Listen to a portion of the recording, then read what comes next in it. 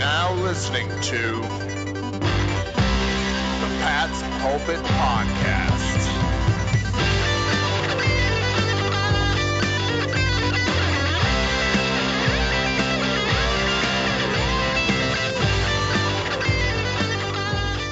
All right. Hello, everybody, and welcome to the Pat's Pulpit Podcast. The 2019 draft is in the books. Maybe there are some of you out there who were glued to the TV for the entire weekend. Maybe some of you just watched it peripherally, and maybe some of you are coming here for the first time because, like the Oscars, you don't really need to be there to see who won. That's why we're here. I'm Alex Shane, here with Rich Hill. Rich, how was your draft weekend? Oh, man, this was probably one of the busiest draft weekends that we've had. The Patriots have finally used all of their draft picks. They had stuff early on, which we can't say they've had in recent years. They did stuff in the later rounds. I carved out a nice little couple hours of my afternoon when the fifth round was supposed to be happening, and the Patriots drafted in the fifth round for the first time in forever. So, I don't know, this was such a atypical, busy, wonderful, happy Patriots draft. I love draft season, man. How was your draft? It was good. I do. I love the draft, too. Again, I'm not the biggest college football fan. I'm not like a draftnik where I go Mel Kiper on it and break down who's going to go where. And there are a lot of names on the draft board that I don't know as a football fan, NFL fan first and college fan second. But it's really cool to see the fan reaction. Nashville seemed to be off the hook. They booed Goodell with fervor, which I really appreciated. It seems that there are a lot of exciting teams coming up in the 2019 season, and everyone's 0-0 right now. Everyone's optimistic about their season, except for the Giants, apparently, because they are miserable with their draft pick, but I don't really care about that. But I think what I personally most enjoy about the NFL draft is I will never, Rich, get old of those videos where the kid gets the call from the coach and like everyone starts screaming. It's very rare you get to see like literally the exact second somebody's lifelong dream comes true. And that's really cool for me. I don't know. I'm sappy. Oh, it's so true. I'm such a big fan of that as well. I mean, when N'Keal Harry got drafted by the Patriots in that first round, and that video was going around of, him getting that call, him just celebrating with everyone in the room, loved it. I would say that the video of the draft goes to DK Metcalf of the Seattle Seahawks now. I don't know if you got a chance to see this one, but they released a video of him, just kind of crying a little bit too, but saying what took y'all so long. And then the Seahawks released a subsequent video though of DK Metcalf's meeting with the Seahawks during the combine, I believe.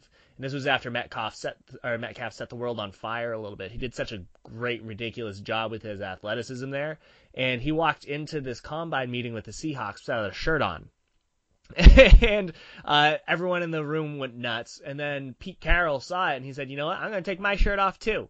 And so apparently Metcalf and the Seahawks had a really great rapport, and it was lovely to see that kind of come together on draft weekend. I would say right now this is like such an important thing to remember, is that you should never be upset at any of the players for anything that happened to them this weekend. It's not their fault if teams took them earlier than you would have liked them to. Exactly what you said, Alec. These are players realizing their lifelong dreams, and just be happy for them. This is such a wonderful, wonderful weekend.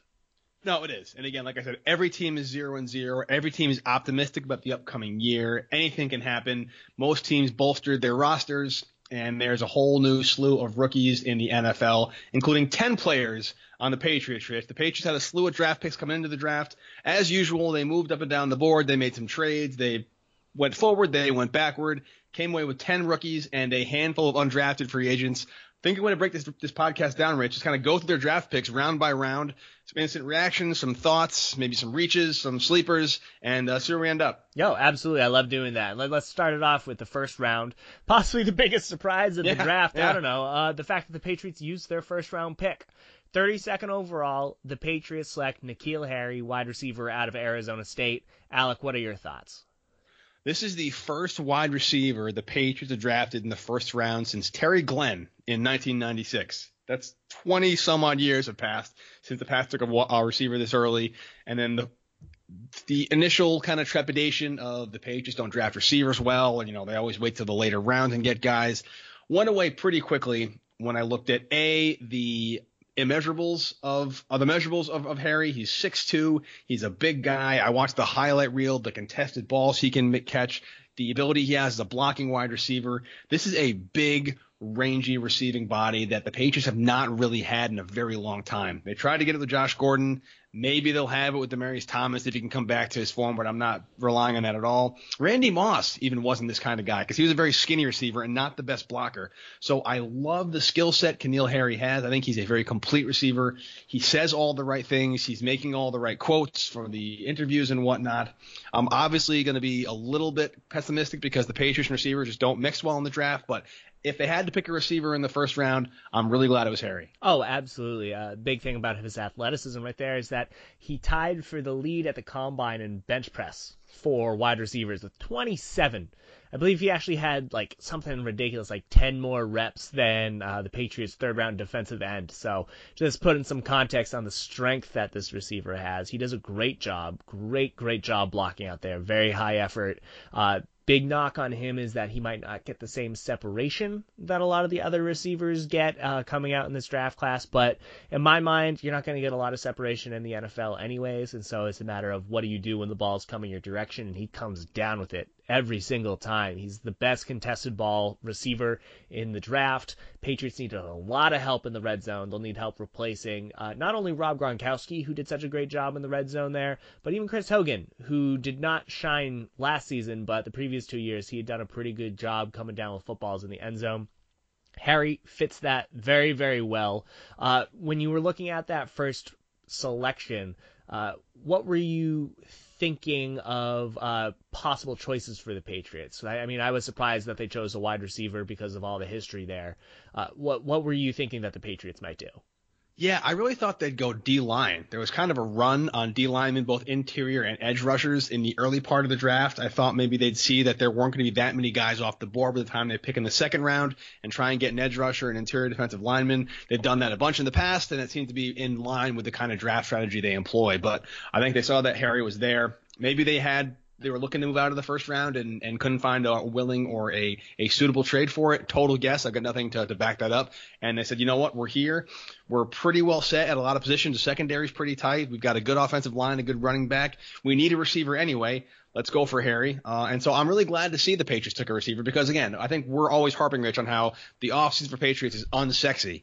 And a big, rangy, red zone threat wide receiver is one hell of a sexy draft pick. Oh, absolutely. Absolutely. I love that. And my big thing, too, is that the Patriots started the run of wide receivers with their selection of Harry. And it kind of made sense why they wanted to do it is because they needed that outside receiver, right? I mean, they have Edelman who can go inside. Philip Dorsett's a speedster on the outside. They didn't really use him too much in the slot, but Harry is that big body that they can place to take over for Chris Hogan right out of the gate. And you look at the other outside receivers that were available at the top. Marquise Brown, speedster out of Oklahoma. The Ravens took him 25th overall. Not a blocker. He is like 165 pounds soaking wet. He is a speedster. But all the other receivers, if we're just going off of who got picked next, Deebo Samuel, he's a slot guy.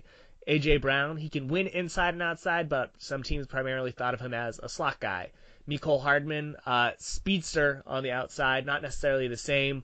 J. Arcega-Whiteside, I like him, but N'Keal Harry, I kind of like him a little bit more just because he's younger. He produced in the same division, so that one's kind of a push. But then Andy Isabella, you could view him as being a slot guy as well. So of the wide receivers that were taken afterwards, not a lot of outside wide receivers. If they thought N'Keal Harry had the most upside of all of those players, including J.J. Arcega-Whiteside, I think that just clearly is the right pick because a lot of wide receivers were about to go. No need to risk missing out the guy that you want.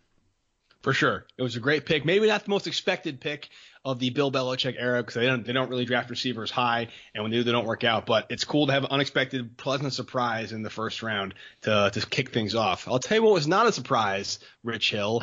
Tell me if you heard this one before. The Patriots take a DB in the second round. Oh, man. It's like every single second round now, right? I mean, what? You go through the roster. We got Jordan Richards, Cyrus Jones, Duke Dawson, Tavon Wilson. I mean, that's a horrible track record right there. Patriots picked Jojuan Williams out of Vanderbilt, cornerback, 45th overall. Alec, what were your thoughts on that pick? Not surprising. This is actually a guy I've heard of. He was actually projected to the Patriots in a couple of mock drafts. It's interesting because I feel like with Williams and Harry, the first two picks, The Patriots are getting a lot bigger, just bigger, more athletic, just rangier, more aggressive on both sides of the ball. And I think Williams is a really non-Belichickian cornerback in that he was going smaller with the Malcolm Butler types and the Jonathan Jones types. This is definitely I think somebody at Pat's Pulpit actually compared him to Brandon Browner. I think that's a great comparison. Just a big kind of physical cornerback, great measurables, very shifty, good hips. I'm not upset with the pick in terms of the talent and the ability. It's just you look at that secondary now, it's extremely crowded. I'm not sure whether Williams will be a day one starter. I'm not sure what this means for Duke Dawson. I'm not sure what this means for Jason McCourty.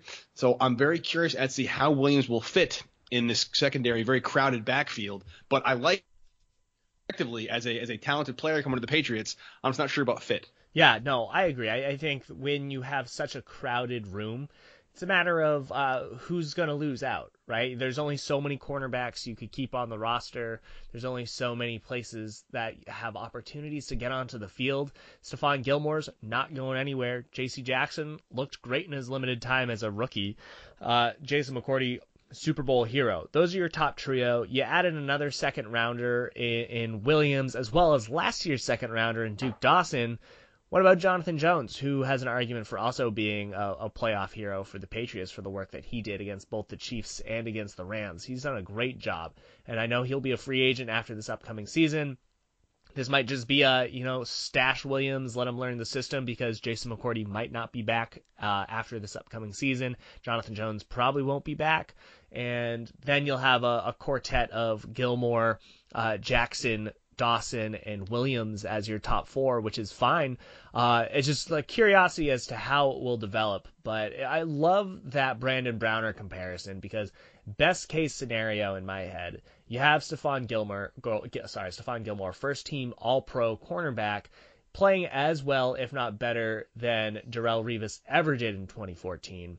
And if you have your own Gilmore-Williams combo in the same way that you had a Revis-Brandon Browner, maybe the Patriots defense could be their calling card in addition to that running game as New England tries to control the ball, control the clock, and kind of shift how they approach the entire game. So, Rich, you see Williams as a potential day one starter on the opposite side of the field from Gilmore? I don't know if I see him as a day one starter. I would say that this pick, they had to make it because you look at the run of cornerbacks that just took place in between the Patriots taking Harry and then the Patriots taking Williams. You had Byron Murphy going 33rd. You had Rock Ya-Sin going 34th. Sean Bunting going 39th. Trayvon Mullen going 40th.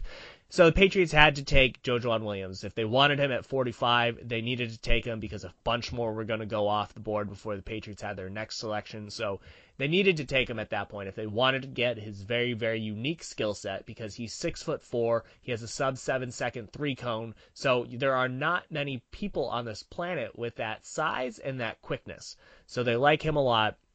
I would say that he's not polished. He lacks the consistency, but you can't really expect that of a rookie. So I would say that this first season is him trying to get his feet under him.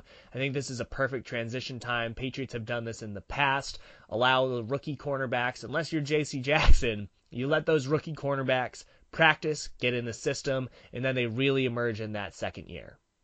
Yeah, we will soon see it. Again, it's going to be a very crowded backfield. And one thing that's nice about it is we know that at worst case scenario, the secondary is set from last year. The training camp battle, the camp competition will be really fun to watch, but it's not the kind of thing where we're thinking about 2011 where like, oh, God, I hope somebody emerges that can cover and we're not stuck with Matthew Slater and Julian Edelman back there. So it's good to have that kind of a problem, but it'll be interesting to see which cornerbacks, emerge as the strength there. Williams is the only second-round pick the Patriots made, Rich. They moved around. They had a couple going in, but they moved them up and got rid of them, and now they had 3 picks, if I'm not mistaken, they made in the third round, which is a crazy amount. Their first one, I know you're a big fan of this guy, defensive end out of Michigan, Chase Winovich. Oh, yeah, I love that pick. According to Pro Football Focus, he is one of the best defensive end prospects they've had over the past 5 years or however long they've been doing it. They put his name right next to Joey Bosa, Nick Bosa, and Myles Garrett with regards to production. So that's a great group to be alongside. Over the past 2 seasons, he's been in I think like their top 3 in both years or something like that. He's done a great job against both the run and against the pass. He's benefit from a great defensive system of Don Brown up there in Michigan, where he was on the weak side. But that's helpful for the Patriots because they'll know how to utilize him, and they'll use him in the way that they use, not to overgeneralize, but Rob Ninkovich, same way they used John Simon. They used him on the side opposite of Trey Flowers. And that is exactly where they'll use Winovich, is opposite of Michael Bennett, opposite of Dietrich Wise. They'll have him compete with John Simon. And there's your quartet of defensive ends. Derek Rivers, Keontae Davis, they can fight their way, prove that they deserve to be on the roster. But if I have a starting 4 rotation of Bennett, Wise, and Simon, Winovich, this is a great defensive quartet. They'll be great for this year. They'll be great next year. And the Patriots have done a great job getting a top-tier player in the 3rd round. 100% agree. Also, I'm not going to go ahead and do any early kind of preseason juju curse or anything like that, but should the Patriots win another Super Bowl, they've also filled another major hole in that they have a duck boat MVP candidate in Winovich. That guy loves to party. I'm not going to compare him to the legend that is Rob Gronkowski. However, if you watch the video, we're talking about videos earlier in the podcast of players getting called and getting reactions, and their entire families are just jumping up and down. And he's flowing those beautiful blonde locks around. Seems like a lot of fun, good character guy, great personality. Should fit in very well in New England. I'm excited to see what he brings to the table. Oh, yeah, seriously. Talking about how he fits in, best part of the post-game draft press conference with him was when he was asked about the contact that he had with the Patriots during the offseason. Like, have they met with you at the Pro Bowl? They meet with you, like the Senior Bowl, Combine, anything like that? And he goes, I really want to get into the building, talk to some people before I answer that because I just want to know what I'm allowed to say, which is the most Patriot answer ever. Very happy about that. I think he'll fit the New England Patriots extraordinarily well. Very happy with that one. That's such a great way to kick off that 3rd round for the Patriots. But their next pick in the 3rd round, I want to get your reaction on. 87th overall, the New England Patriots selected Alabama running back Damian Harris. What went through your head?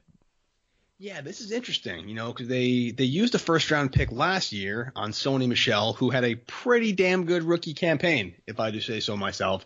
And there's a lot of similarities between Michel and Harris, because they're both kind of 1st and 2nd down back, both between the tackles, runners, both a little raw in their pass blocking, but good enough to fit in the system and do well.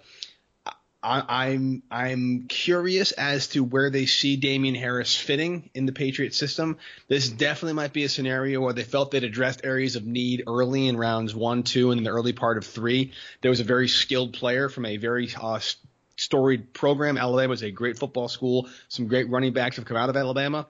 So maybe they just saw that Harris was there and they went classic Patriots and did best player available, and they'll find a role for him somewhere.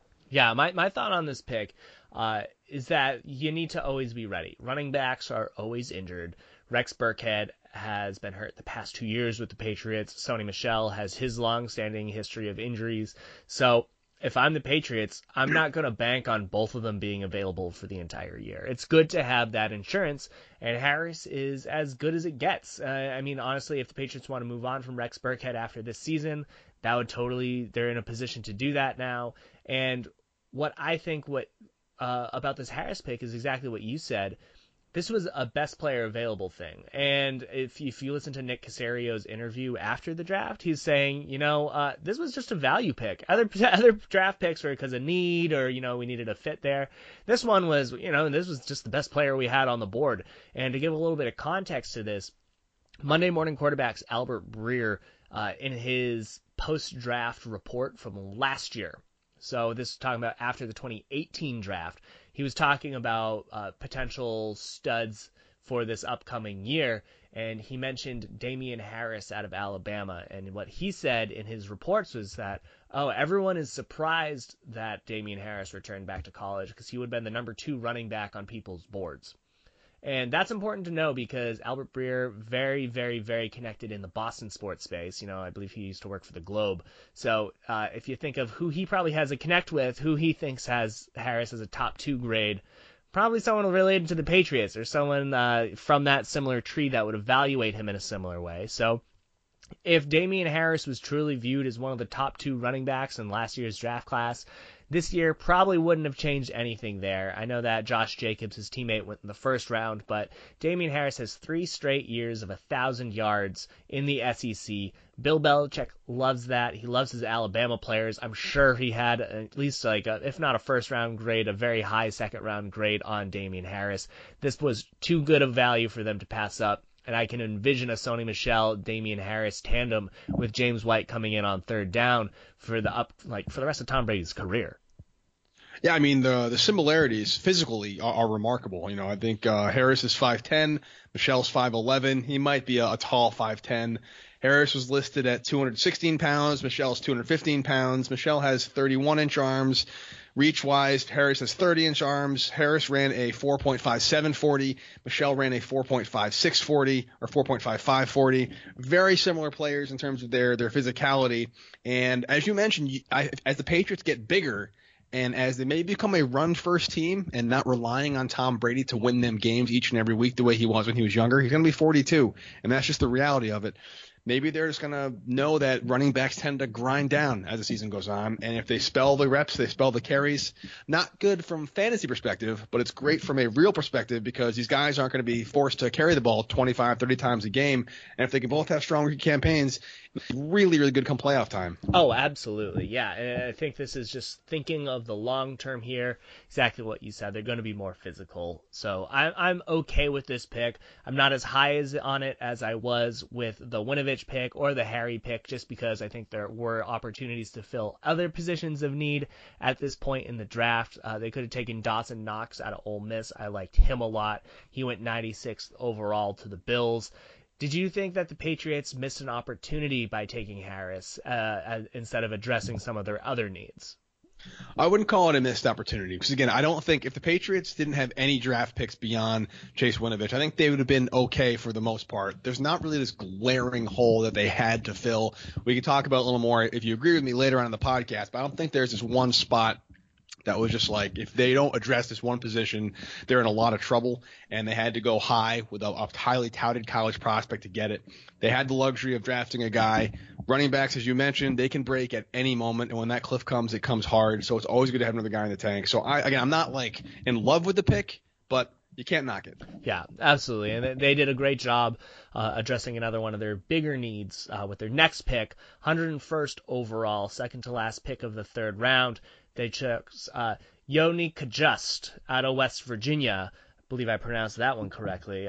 They chose him 101st overall. He slid. I expected him to go higher compared to a bunch of the other offensive tackles that were taken off the board. What was your thought on this pick? Didn't really know who this guy was. I'm not going to pretend I know enough about drafts to talk about third-round linemen out of West Virginia. Love the name.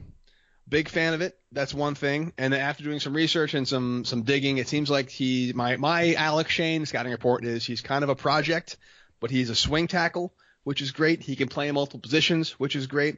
And with no glaring hole on the offensive line, he can learn behind some really good players and have the wizard that is Dante Scarnecchia sculpt him into the position where he's kind of be the best fit in the system. So I think like any lineman being coached by Scar, he's going to be great. And Bill Belichick has another Icelandic, Nordic, Vikings guy. So that's always a nice spin. Oh, absolutely. Yeah, I liked that pick.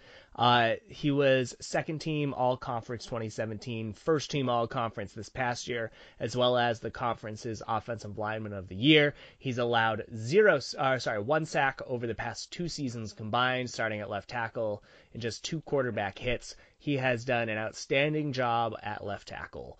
He started out at right tackle when he first joined West Virginia. He has a couple of knee injuries that knocked him out of his freshman and sophomore seasons, so that is something to note. But he is far from a polished project, and what I love so much about this selection is exactly what you said about having Dante Scarnecchia in charge, because, Dante Scarnecchia can make anyone look great, apparently, and Kajust is very, very good already. And when you get a player who's good and able to get the job done, despite not having the most consistent technique. That just means that they're going to keep getting better when they have good coaching, and so there's no one better than Scar at doing that. And so I like this Cajuste pick because now Patriots are fine at the offensive tackle position, or fine enough, I should say, where you got Marcus Cannon on the right side, and then you can have Isaiah Wynn and Cajuste competing to start at left tackle. Then you can figure out what the next player is going to do. I like it a lot. I think that this was the best possible pick they could have had at that position at any point in this round. No, it's true. Again, and they always seem to go with O-line at some point in the draft, so why not in the third round and the fourth round? That's how they kicked off their fourth round. Now, Rich, I'd like to sit here and pretend that I know how to pronounce this young man's name, but I don't. So if you can go ahead and butcher this for me so I don't look like an idiot on national podcast, that'd be great. There's a guard/center out of Arkansas with pick number 118. He is... Oh, you don't know how to pronounce Hjalte Froholt? Oh, Hjalte Froholt, thank you. Oh, yeah, out of Svendborg, Denmark. Of course, Hjalte, I know how to pronounce that. Yeah, he is a quintessential Patriots pick. Love it so much. Love it so much. So, big things here, definitely want to touch on this, is that Patriots coaching assistant Brett Bielema recruited Froholt to Arkansas back in the day with his previous job. So there was a connection there. Patriots know how Froholt operates inside of the building. He's a very, very raw prospect. He played a little bit of football since he was 12, but he didn't really start playing it until his junior year in high school. So he has a lot of room to grow, but he's already a great player. Everything that I said about Cajuste applies to Froholt here. Second team All-SEC, that's a big thing. Pro Football Focus rated him as, I believe, their fourth best interior lineman in the entire draft. He dominated the SEC. He went toe-to-toe with Quinnen Williams, who went third overall to the New York Jets, and did not allow a single pressure over 41 snaps. So he does it very well against the best possible talents. He can play any of the interior line positions. He's got great size. He's ultimately there to replace Joe Thuney, who is probably going to get a big money contract somewhere else in free agency. Otherwise, you get a good player in Froholt who can back up everything on the interior. I would say Ted Karras is probably the one that has his job most in jeopardy. But I love this pick. I mean, a couple years ago when they chose Shaq Mason in the fourth round, loved that pick as well. Just as excited about this Froholt pick, and I believe he can be just as big of an impact player. And if the Patriots don't work out, I hear that the Shire and Frodo Baggins need some assistance. So Hjalte Froholt to go over there and hang out with those guys. Yeah, again, lineman, going to be fine. And I feel bad because I feel like Froholt's kind of guy, I feel like he would have gotten more attention as a classic Patriots pick, as you mentioned, Rich. Had the Patriots not picked a little, I think, 12 picks later or 13 picks later, they took Jared Stidham out of Auburn. Quarterback. I think that was one of the more, maybe not head scratcher picks, probably one of the more intriguing picks of the day two Patriots draft. There's always the question, is this the next Tom Brady heir apparent? Is this just a reach project pick for them to have in case Brian Hoyer? What is your initial thought on Stidham and his fit in New England? So the fact that the Patriots did not take Will Grier in the third round meant that I don't think that they liked any of the quarterbacks in this draft as being particularly very solid. They're not going to invest any of their greater capital into a lot of those players. If you didn't get Kyler Murray, if you didn't get Dwayne Haskins, I don't think that there were a lot of quarterbacks really worth investing in from a cornerstone standpoint, in the same way that you can invest in Jimmy Garoppolo and saying that, he's worth the next 4 years. We're going to use one of our top picks on him. Taking a player at the back end of the fourth round like they did with Jarrett Stidham, 133rd overall, it means that you're not really tied to him. He is a high upside player. After the 2017 season, he was viewed as a potential top 10 pick, did not emerge, did not develop in his final season at Auburn, but he himself will say, I think that the playbook was a little bit thin. The offensive line did not do a great job. They lost their star running back, Kerryon Johnson, who is now starting for the Detroit Lions. So he was a little hamstrung by the coaching decisions in Auburn, but there's also something to be said that regardless, he just didn't produce. So he's an accurate quarterback. He doesn't make a lot of bad throws, but he's not overly consistent, and that's something that you would like to see a little bit more of. He can throw the deep ball, but he just has not developed into the player that everyone thought he could be. On the plus side, he has plenty of time to develop. Again, I'm not sure that the Patriots' heir apparent Tom Brady was in this draft like you, Rich. This might just be kind of body player available. They see something in him they can sculpt and mold. We'll see. Hopefully he'll never see the field. Again, I always feel like a jerk when I say this, but August comes around and I do radio interviews or a fellow podcast, and they're always like, so Alec, what's one of the big storylines at a Patriots training camp this year? And I'm always like, well, backup quarterback's a nice little battle to watch. And they get all upset because, well, obviously they have Tom Brady. But yeah, I mean, I think Danny Etling, Brian Hoyer, and Stidham will be an interesting preseason slate to watch there. Hoyer's Hoyer, we know what he's capable of, but Etling kind of came on toward the end of last preseason, and maybe Stidham can usurp him for that third job. I don't know. I'm just a little skeptical as much as one can be of him being really impactful. Yeah, totally. I mean, you look at how he produced over his final 2 years at Auburn. His passer rating was actually the exact same as Danny Etling's over the final 2 years at LSU, according to the college passer rating calculations. So not too much differentiating them. Big thing that is different is that Stidham is more accurate. He also has more upside, which is whatever that term actually means in the scouting community. Maybe they've seen a little bit more flashes here and there than they ever saw from Etling. So you got an opportunity to upgrade a little bit at that third quarterback spot if they feel like it. But ultimately, at the end of the day, Patriots didn't find a quarterback of the future in this draft. That's totally okay. They're not married to Stidham, as I said at the beginning. He could stick around for 1 year. Patriots could find a better quarterback next season and just move on from Stidham. Not a big deal. Right now, what they get to do, have Stidham in the system for a year, figure out is he that 2017 quarterback where he looked like, he beat both Georgia and Alabama, the two teams that played in the conference, the national championship. So there was a lot of potential there. Can the Patriots unleash that? Can they find that? Is that player there? If so, this could ultimately turn out to be a great pick. They could have a solid backup. And if not, no skin off their back. They could find a new player next year.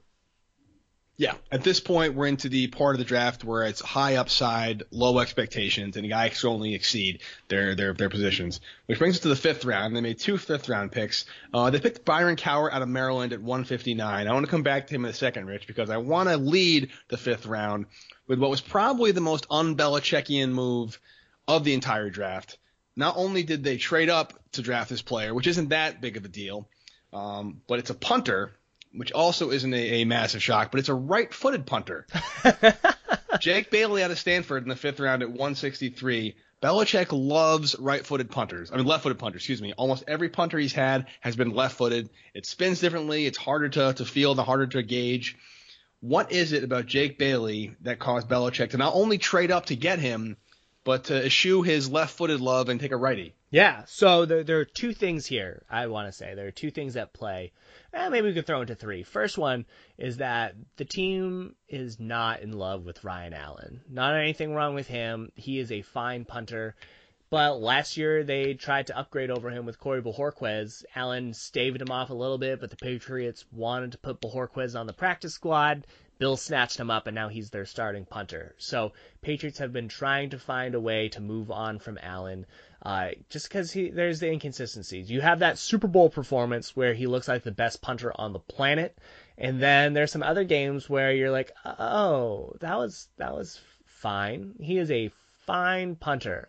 And if you're in the fifth round and you're looking at either special teams players or those incredibly high upside players that you mentioned, if you can get a minor upgrade at the fifth round, that's great. If they don't make the team, that's also totally fine. That's what they're looking for with this fifth round pick. And with Bailey, he has the opportunity to be a small upgrade over Ryan Allen. He's known for his hang time, which is something that Ryan Allen hasn't had the best consistency with. And so if Jake Bailey can be that high hang time sort of punter, that's a good upgrade. Second one is that he also does kickoffs. He is a kickoff specialist for Stanford, does a great job. And as the Patriots extended Stephen Gostkowski for a couple years, as they likely are going to keep him till he either retires or he gets a little bit older, maybe the Patriots will want to remove some of those kickoff responsibilities from Gostkowski and give it to someone younger and allow Gostkowski to save his leg for field goals and extra points. I would be the first person to sign on for that. Gostkowski's accuracy on those kicks declined a little bit as soon as he started focusing on how he can get the right ball placement on these kickoffs. If I'm the Patriots, if Jake Bailey can do that, if he can do the kickoffs, if he can have a little bit more hang time than Ryan Allen, that's an upgrade you can have. Even if it's a right-footed punter, that's an upgrade, and you'll take that. Do you think he was worth not only the 5th-round pick, but the moving up to get him, Jake Bailey? Yeah, well, so that was something interesting that Nick Caserio said after the draft that I didn't really think of at the point, is that he's like, there's only so many players that you can draft. They had all of those picks in the 7th round, but he's like, we want to be able to have some freedom to be smart with our salary cap and get some of these undrafted free agent players that were not locked in with these higher guaranteed contracts. So, yeah, totally. We'll free up 2 extra roster spots for these undrafted free agents that we'll definitely talk about in a little bit. And, we're happy to do that. Maybe we're not going to be able to keep those 7th round players anyways. So let's figure out how we can be smarter with the pennies that we're saving at the end of our salary cap. Makes sense. It's weird to have a glut of draft picks. They have, 4 7th rounders? That seems like an insane amount to have. And 7th rounders are kind of a crapshoot anyway. Sometimes they work out, sometimes they don't. So why not package some and get your right-footed punter of the future? Never thought I'd see the day. The other 5th rounder was at 159, a couple picks before Jake Bailey, and that was Byron Cowart out of Maryland. This is their first defensive lineman they took in the draft outside of Winovich in the 3rd round. They waited a couple rounds to get him. He was a disappointment, I believe, at Auburn, if I'm not mistaken, and then he transferred to Maryland and kind of got his act together. This is another classic Belichick pick, and that a guy that didn't maybe live up to expectations early, but came on late and has a lot of room for growth. Yeah, so Cowart was the number 1 overall high school prospect when he was recruited to Auburn. And he was supposed to, be the guy. He was also a defensive end, so he was a lot smaller then. And then guess what happens in college football? The head coach left. He had a new coaching staff come in, and he felt like he wasn't being utilized because he wasn't the coach's guy, which is totally fine. I mean, that happens a lot in college football. So he wasn't being utilized the way that he was expecting or promised during the recruitment and why he went to Auburn in the first place.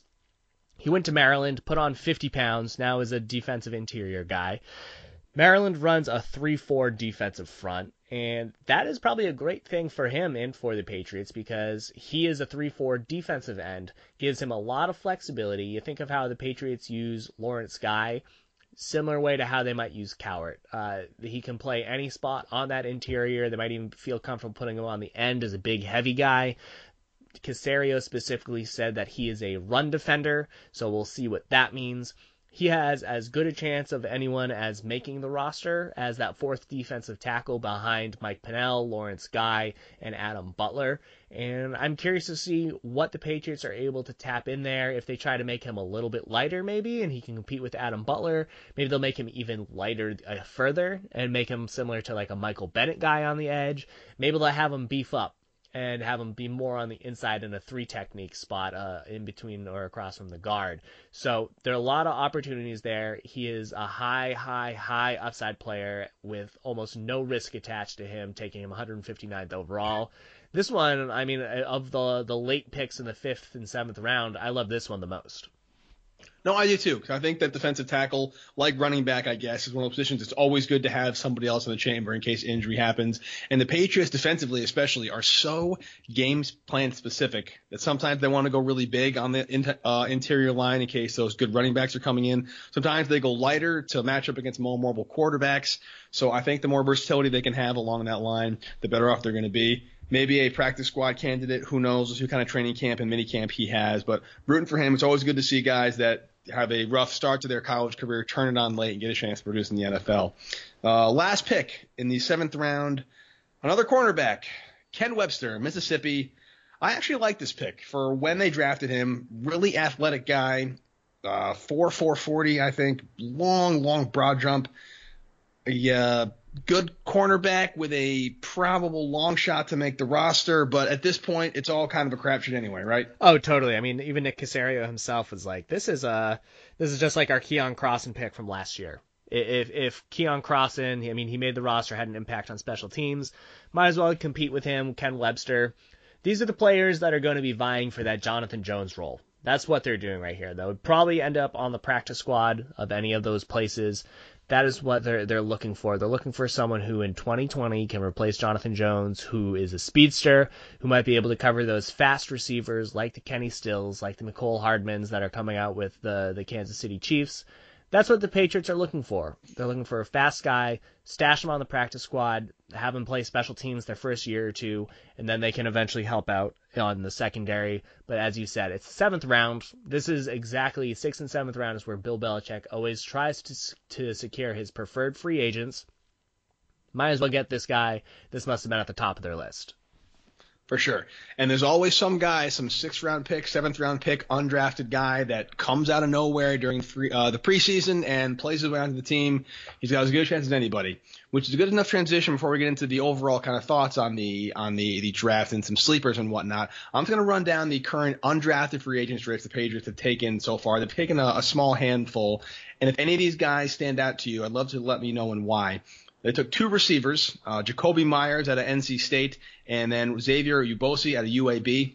They took an offensive tackle in Calvin Anderson out of Texas, a safety in Malik Gant out of Marshall, a linebacker, Terez Hall out of Mizzou, another offensive lineman, Tyree St. Louis out of Miami, tight end, finally, Andrew Beck out of Texas, another offensive lineman, Tyler Gauthier out of Miami, a receiver, Ryan Davis out of Auburn, running back Nick Brossette out of LSU, and yet another cornerback, D'Angelo Ross out of New Mexico.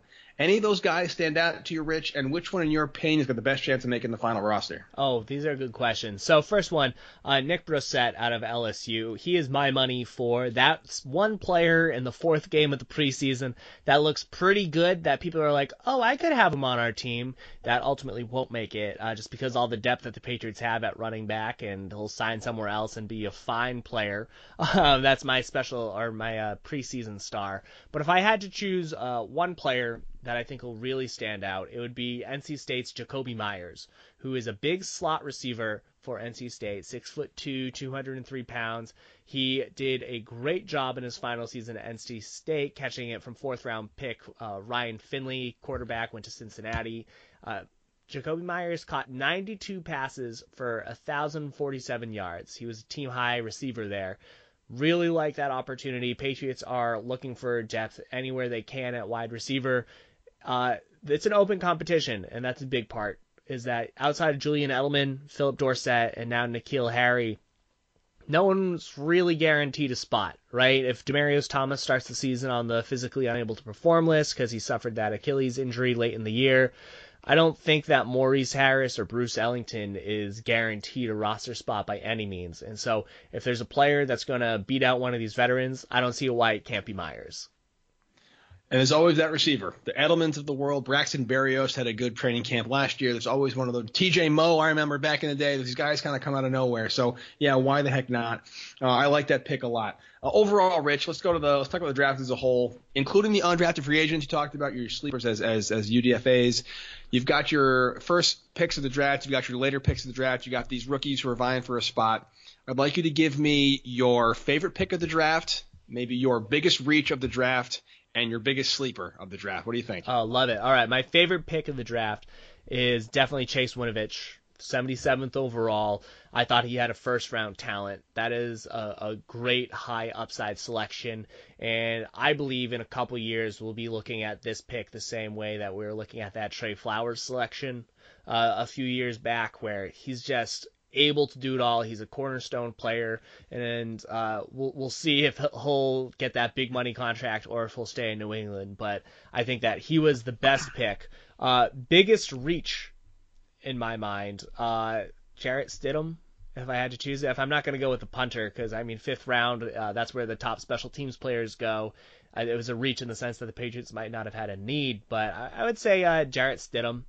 just because I don't know. I'm not in love with him as a prospect. I thought that there were a few other quarterback prospects that were just simply better, that might have had some more upside, or, even just a little bit more ability right now, a little bit more consistency, and even Brett Rypien was undrafted out of Boise State. But I don't think that the Patriots had too many reaches, I would say. It's just maybe that when you look at a mix of both fit, readiness, whose job are they going to take on the roster. I don't know if in the 4th round Jarrett Stidham is that much better than Danny Etling, and it kind of prevented the Patriots from adding a few other players. My biggest sleeper, though, would have to be Froholt. I would expect, and I said this earlier, that in a few years we'll be looking at him like we are with Shaq Mason, that he's going to be a stud on that offensive line. He's going to net the Patriots a 3rd-round compensatory pick in 2024. So I'm very happy with that pick. Nice. That's good. Again, I think I'm with you. I don't think there are a lot of major reaches in this draft. I think reach is probably a strong word to use. I feel like everybody they got was more or less graded at that level. This is not some scenario where you're scrambling for the Google machine to look up the 2nd round safety they took. Everyone was relatively drafted where they want to believe.